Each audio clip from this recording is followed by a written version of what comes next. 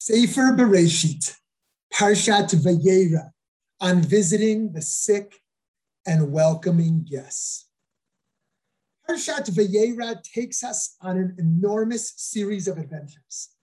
From the announcement that Sarah and Abraham will bring forth Yitzchak in their advanced age, to the story of Lot, to the destruction of Sodom and Amorah, and Abraham's righteous protest of it, of course, to the casting out and saving of Hagar and Yishmael, to the binding of Yitzchak and resulting blessing of Abraham and his descendants.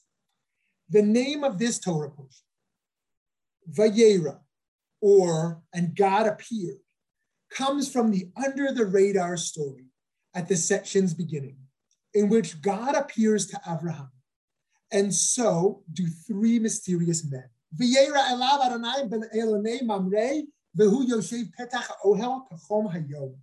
The Lord appeared to him by the terebinths of Mamre. He was sitting at the entrance of the tent as the day grew hot. V'yisa einav v'yar v'hinei shlosha anashim nitzavim alav v'yar v'yaratz likratam mepetach ha'ohel v'yishtachu artza. Looking up, he saw three men standing near him. As soon as he saw them, he ran from the entrance of the tent to greet them and bowing to the ground. Vayomer Adonai, im na metzati chen be'einecha, al na ta'avor me'al avadecha. He said, "My lords, if it please you, do not go on past your servant." Friends, it might seem as if not much is going on, but our rabbis identify two important and highly relevant mitzvot: Bikur Cholim, visiting the sick, and Hachnasat Orchim, welcoming guests.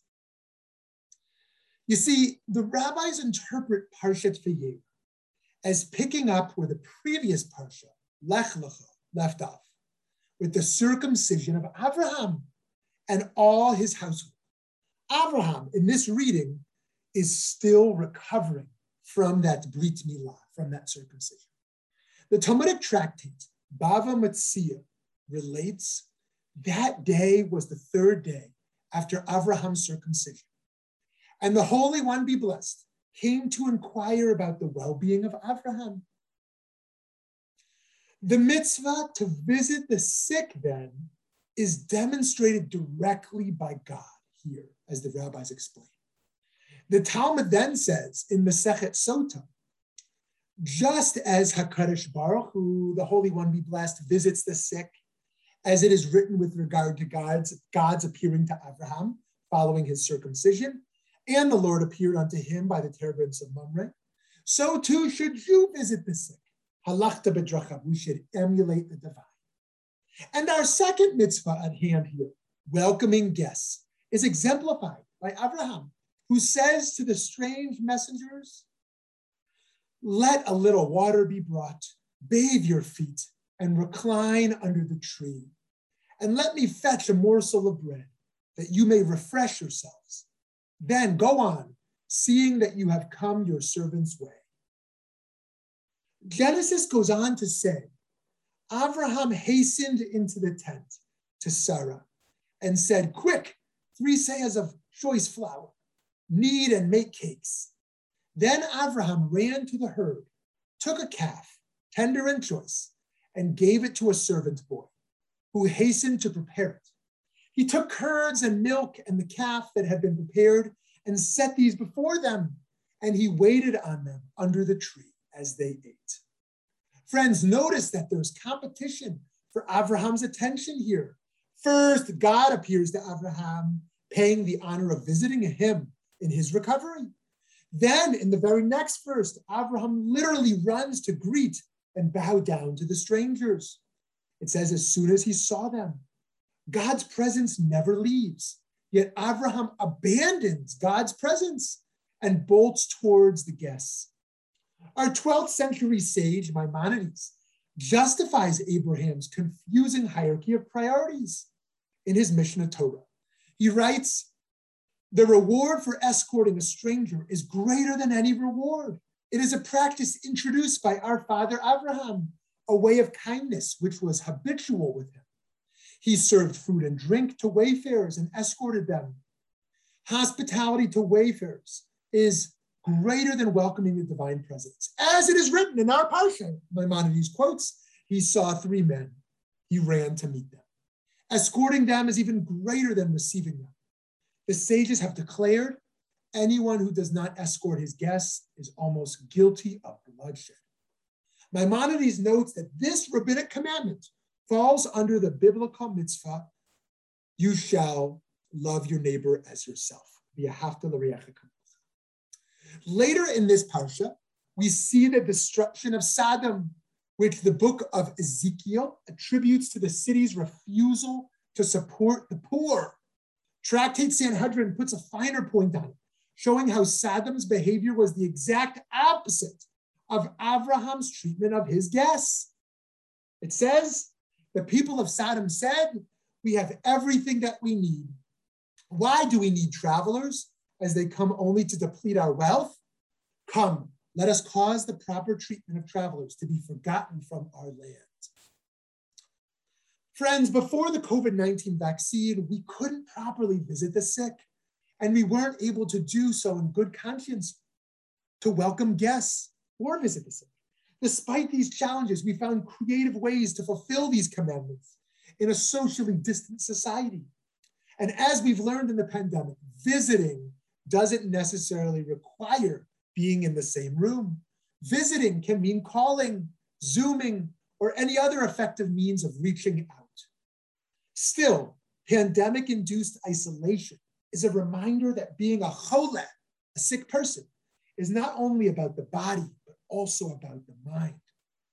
Just as we're called to visit those with illnesses, we additionally have a responsibility to reach out to those facing the adverse effects of loneliness and the like.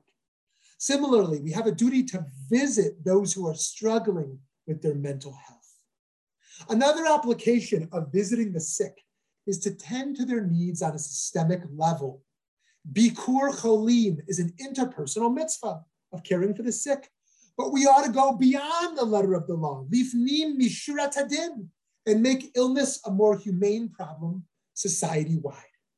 In addition to the personally taking care of and visiting people, we should advocate for universal access to healthcare so everyone has medical needs met.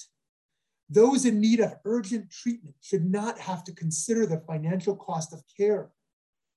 Our friends living with chronic illnesses should not have to worry about overpriced prescription drugs, for example.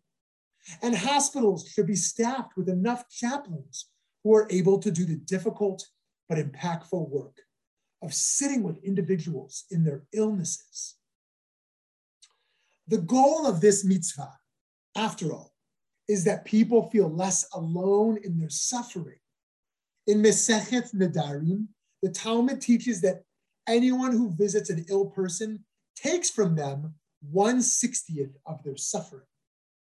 Here is an example of the wonders that mitzvah did for me on a personal level. Years ago, I had a major surgery, kidney transplant. I remember the pain being alleviated by the people visiting me in the hospital. The joy of seeing them truly reduced my suffering. The mental lift had a major influence on how I physically felt. One child, a Satmar Hasidic boy, came in and gave me cookies to my personal benefit. They were not only kosher, but vegan.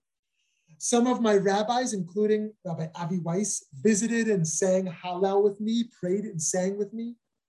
My wife, Shoshana, came and rubbed my arm, bringing me the deepest comforts of love, transporting my soul back home. In our culture, in which the phrase sending thoughts and prayers has become all but meaningless at times, we can look to the Jewish tradition to see that the outward sign of prayer is action. The Talmud teaches, anyone who visits the ill prays for mercy from God that he will live. Anyone who does not visit the ill does not pray for mercy for them. Inconvenience and discomfort threaten to prevent us from being the loving caregivers and gracious hosts we're commanded to be. But by looking to the compassionate Creator showed to Abraham, and that Abraham showed to his unexpected visitors, we can learn how to make life just a little bit better for the vulnerable among us. Shabbat Shalom.